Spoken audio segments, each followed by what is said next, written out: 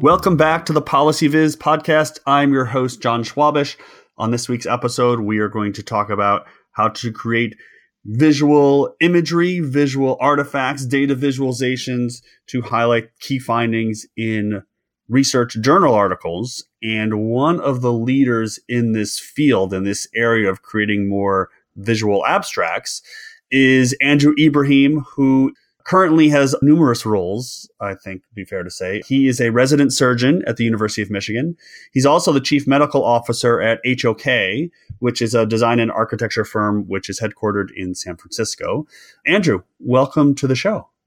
Great. Well, thanks, Jonathan. Thanks for having me. It's really exciting to get a chance to talk about how we better disseminate our research work and make it more accessible, especially to people who are making decisions about healthcare. So you sort of pioneered this idea of a visual abstract of taking what is a long journal article, summarizing it in, whatever it is, 100, 250 words, but also creating something that's a visual tool. And I want to give you a chance to talk about that. And I have a bunch of follow-up questions. But before we dive into all of that, maybe you can give us a little bit about your background. I think most people who listen to the show regularly, I think you're probably the first surgeon to come on to the show. So I think people will probably be interested in your background and how you got interested in this idea of communicating data and analysis more effectively. Yeah, brilliant. Yeah, I'm happy to. So, for as long as I can remember as a kid, I've been obsessed with systems level thinking and how to do regional planning. And as I got older, I got exposed to healthcare quite a bit, ended up becoming a doctor. In medical school, I said, who's the person that helps you plan and make decisions for a whole population, not just for a single patient or maybe just a hospital. And at that time, I'd actually just finished a year of architecture in London prior to medical school. So I was really trying to merge these ideas of regional planning and population health with medicine. Fell in love with surgery clinically. And as I was finishing medical school, I had a really formative experience. There was rumblings of universal healthcare and what would later become the Affordable Care Act. So I took actually a year leave from medical school, moved to the DC area, and got involved in policy work because I felt that was the way to improve healthcare delivery on scale. And one of the gaps that I saw readily at that time was we have a lot of great research that's done by some of the most brilliant people in the world. And a lot of those key findings are buried in journal articles that either people don't read or even people who are looking for those things have trouble finding them. So fast forward a few years later, I joined the editorial board at the Annals of Surgery, which in the surgical world is our top tier journal in the world. Gets cited the most often, and we often get some of the best research papers in the world sent to us. And one of the things that I was asked is they said, we have a lot of great research articles here, but we're worried that some people who would be interested in that work don't get a chance to read them or aren't aware of them. What could we do to help disseminate our work? That really resonated with me because I saw those same gaps when I spent time thinking about the Affordable Care Act and the work that informed that. So I became their creative director and I started to pilot, are there different visual formats that would summarize these research articles that wouldn't be a substitute for the article, wouldn't take place of it, but would give a preview of the article so that somebody could look at 4 or 5 different visual summaries of 5 different articles and then say, that's the article I've been looking for. That's what I want to go read. So while I was developing that, piloted a bunch of different formats and found that there are 3 or 4 kind of formats that seem to resonate the most with people. And there became the visual abstract, the visual summary of a research article. So we started that in July of 2016 at the Annals of Surgery. And the first article we did it for was an article about trauma in London.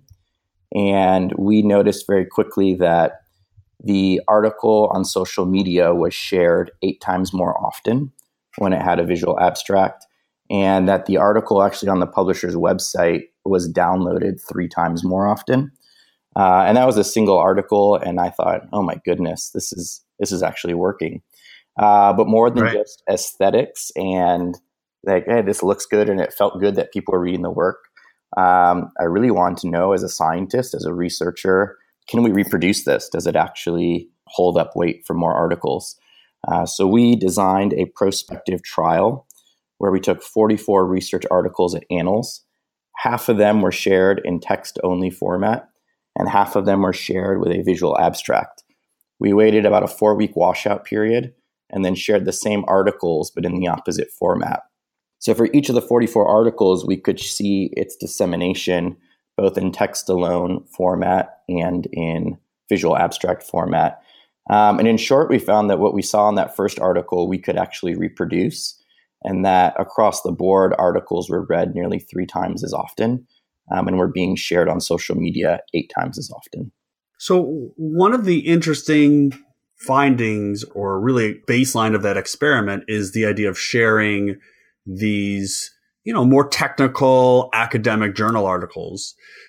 Do you think that the sharing is helping getting those articles and the findings in front of people who may not have, read a journal article to begin with? Or do you think they're just finding more researchers, getting the articles in front of more researchers, but still within that sort of universe of people? Yeah, one of the things that's really been exciting is, one of the concerns I've always had and that many authors have had is that, are you simplifying my work too much? Are you dumbing it down and sort of cheapening the quality of the research? And one of the things that's been interesting is after a visual abstract is shared, is to watch the way that it gets reshared and rediscussed. And it actually becomes like a much deeper and richer conversation about the article. But one example that alludes to what you just mentioned, Dr. Atul Gawande in Boston had written a paper for Annals of Surgery about the opioid crisis. And he said, I think there are 5 strategies we should implement to reduce excess opioid use related to surgical procedures. So he wrote us a really nice 1,000-word essay, and we turned that into a visual abstract. And it was just incredible to see on social media after we shared it as a visual abstract. Not too long after, he reshared it in his network. And within a week, it was in 5 or 6 of the major news outlets, including Forbes and CNN. So it was clear that part of communicating his work, he's obviously a great writer, but also being in that visual format helped communicate it to an audience that was far broader than researchers or people in healthcare. Right. The Atul Gawande book, Being Mortal, I think is one that a lot of people should read. And I think that part of it is about the style of his writing and the arguments that he makes. I would guess that making the argument to him that a visual abstract would be useful is probably pretty easy. But how do you make the argument to researchers who, like you said, may be more hesitant because they think it's going to dumb things down or it's going to get rid of some of the subtlety and nuance? So how do you make the case to researchers that a visual abstract of this sort will be useful to them? I think one of the most important things we did to this work was to rigorously evaluate it with research empirically. And what I usually say when I talk to researchers about a visual abstract, I say, you've been working for years, sometimes decades on this work, and it's really important to you. Wouldn't it be great if 3 times as many people read your work than would otherwise? And almost universally, everyone says, yeah, of course, that would be great. And I say, look, part of it may mean that your message needs to be communicated in a clearer way that doesn't have as much of the nuance that you understand it, but would reach a broader audience. And most people get a little uncomfortable to say, is the image just being shared more? But when they see that their article gets downloaded and read more, then they get really excited. And then they get excited that their work is being shared to audiences they want to know. So we hit an interesting point about 6 months into this. Annals of Surgery, for the first few months, was the only journal doing it. And we were consistently hitting 30, 40,000 impressions on Twitter from a visual abstract. And so other journals started to reach out to us and say, we'd like to reproduce that at our journal. Could you tell us how you did it? And it was really interesting crossroads because On one side, you might say, this is a proprietary thing. If people want a visual abstract, they need to submit their work to the Annals of Surgery, and it would be a great competitive advantage for our journal. And the other side is actually there's far more research that is important to the public good and to policy that is not published in Annals of Surgery that we think people need to know about. So I give a lot of credit to two of the editorial board members at Annals of Surgery, one being Dr. Keith Lillamo, who's the chair at MGH, and one being Dr. Justin Dimmick, who's a surgeon at Michigan. And they actually encouraged to open source the visual abstract. They said it's a good idea and it's good for science and it's good for research. So we wrote a visual abstract primer back in 2016. That was just an 8-page guide on how to create a visual abstract. We kind of openly shared some of the things we tried that didn't work, a lot of the concerns that we got from authors. And it was fascinating because journals started to adopt the visual abstract and would start sharing their experience too and say, when we implemented it, these were the hurdles we hit. And so iteratively, I said, would you mind if I added that into the visual abstract primer? Fast forward 2 years later, the visual abstract primer is now 57 pages.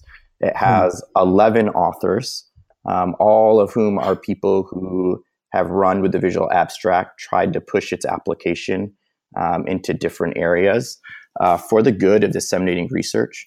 And my favorite part about it is it's stayed an open source idea. And the visual abstract is free to download at surgeryredesign.com. And I still get emails almost every week of people who come up with another way to innovate it, another way to make it better. And I just add it to the primer and it comes out kind of in the next edition. That's a really cool story of how to take an idea and to circulate it and to have people build it. It's sort of this great example of the open source framework that we have. Can you talk a little bit about how a researcher who, maybe not familiar with how to create, good visuals, good data visualizations, illustrations, how do they start thinking about creating an abstract where they might say, well, I don't have Adobe Illustrator, I don't have design chops, how do you lower the bar? What are the steps that a researcher needs to take to create an effective visual abstract? Great question. So I think there's two fundamental components to an effective visual abstract, and I'll discuss them separately. The first is, what is your message? Do you have a clear sense about exactly what you're trying to communicate? And then the second is, do you have the visuals that support that message to get those in line? My experience has been with researchers almost universally. All of them think their message is super clear the way they wrote it. And they said, yeah, I already have the message down. Let's just move on to the visuals. And they think the visuals are going to be the hard part. But truthfully, the real challenging part for most researchers is actually clarifying their narrative. It's like, look, you wrote 3,000 words of great science, but what is your 1 or 2 sentence message? What is the thing? No one's going to memorize 3,000 words after reading your article. What's the 1 or 2 things you want people to take away after they read your work? And actually, people, after they master that part, the visual stuff comes much easier. So I remember so I got asked to do a bunch of workshops on visual abstracts.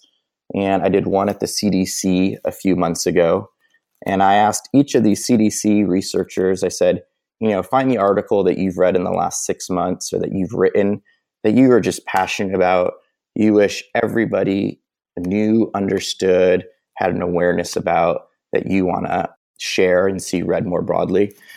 So they did. And I said, take some time, start by summarizing it into a paragraph. And they did.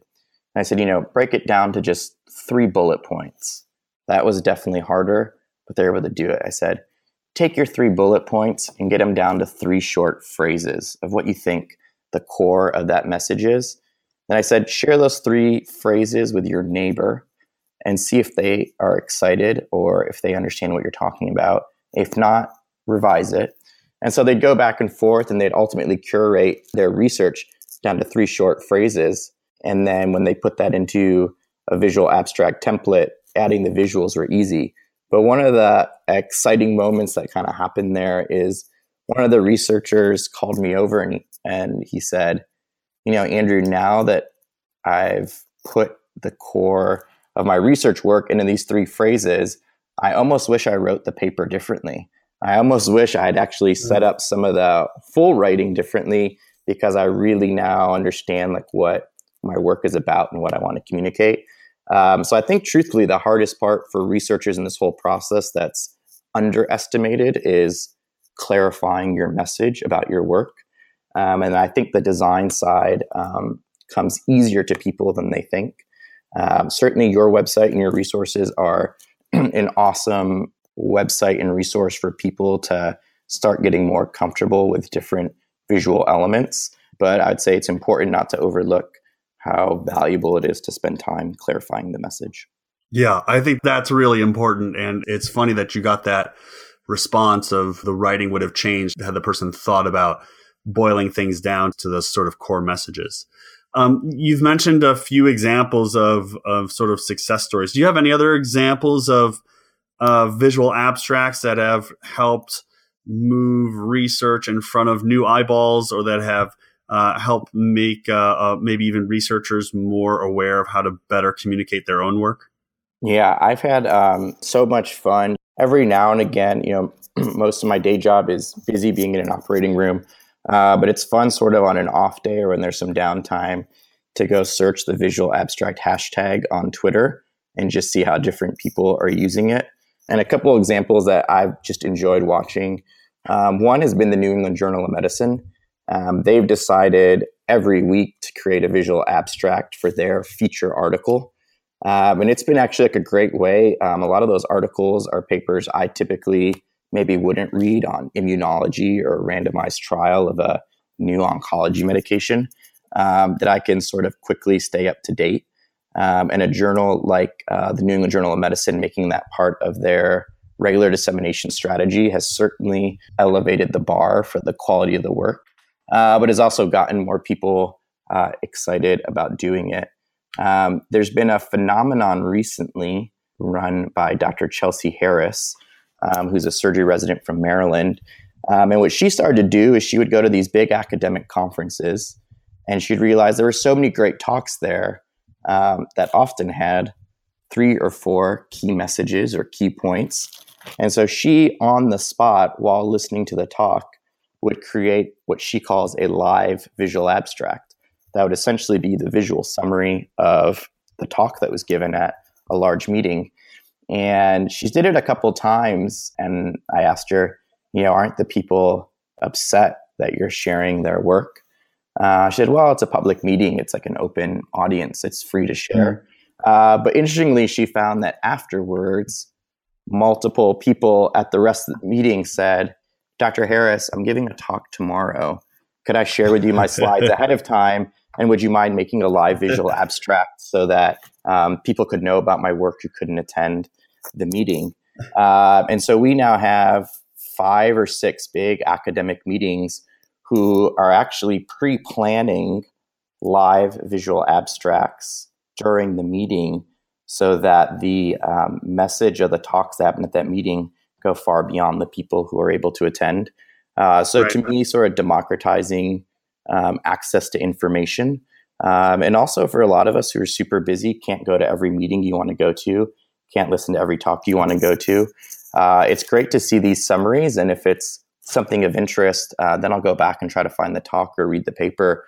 But it very quickly allows me to find the work that's most relevant to what I'm trying to learn.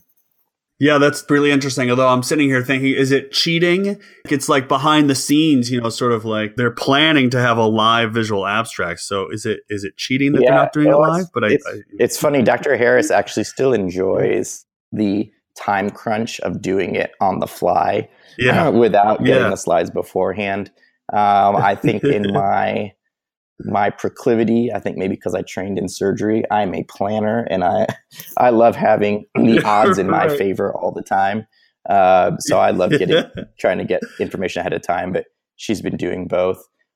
Interestingly, when another follow-up email I got from a nonprofit agency who came across the visual abstract through the CDC, they said, we don't do research articles, and that's not really kind of the core of our work, but we deal with a lot of partners and collaborators who don't really understand what we do.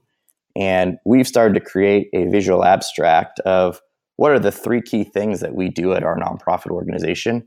And we share that on our social media, and it's helped us engage new partners and new people we collaborate with, just as a way to clarify our message and clarify our goals about what our organization's about, and how to communicate that outwardly. So it's just been fun. I get such a joy watching people adapt it and make it useful for their organizations and for their work, and to make it more accessible. Yeah, it's terrific. I'm going to put all the links to the Visual Abstract site and to some of the empirical papers you mentioned up on the show notes page so people can check them out, and I hope they will. I think it goes a long way in helping get research out there and make it more visual and make it more accessible to people. So, Andrew, thanks so much for coming on the show. I assume you have to go back to the operating room now. I'll go back to coding something in Stata or something like that. That sounds good. Thanks so much. Thanks a lot for coming on the show. I appreciate it. Thanks, Jonathan. I really appreciate it. And thanks to everyone for tuning in to this week's episode. I hope you enjoyed it. I hope you will check out some of the information about the visual abstract and maybe weigh in with your own visual abstract. Obviously, we've talked a lot about the medical field, but this idea can clearly be used in any field of research. So if you do have comments or questions, please do let me know on the show notes on the website or on Twitter. So until next time, this has been the Policy Viz podcast. Thanks so much for listening.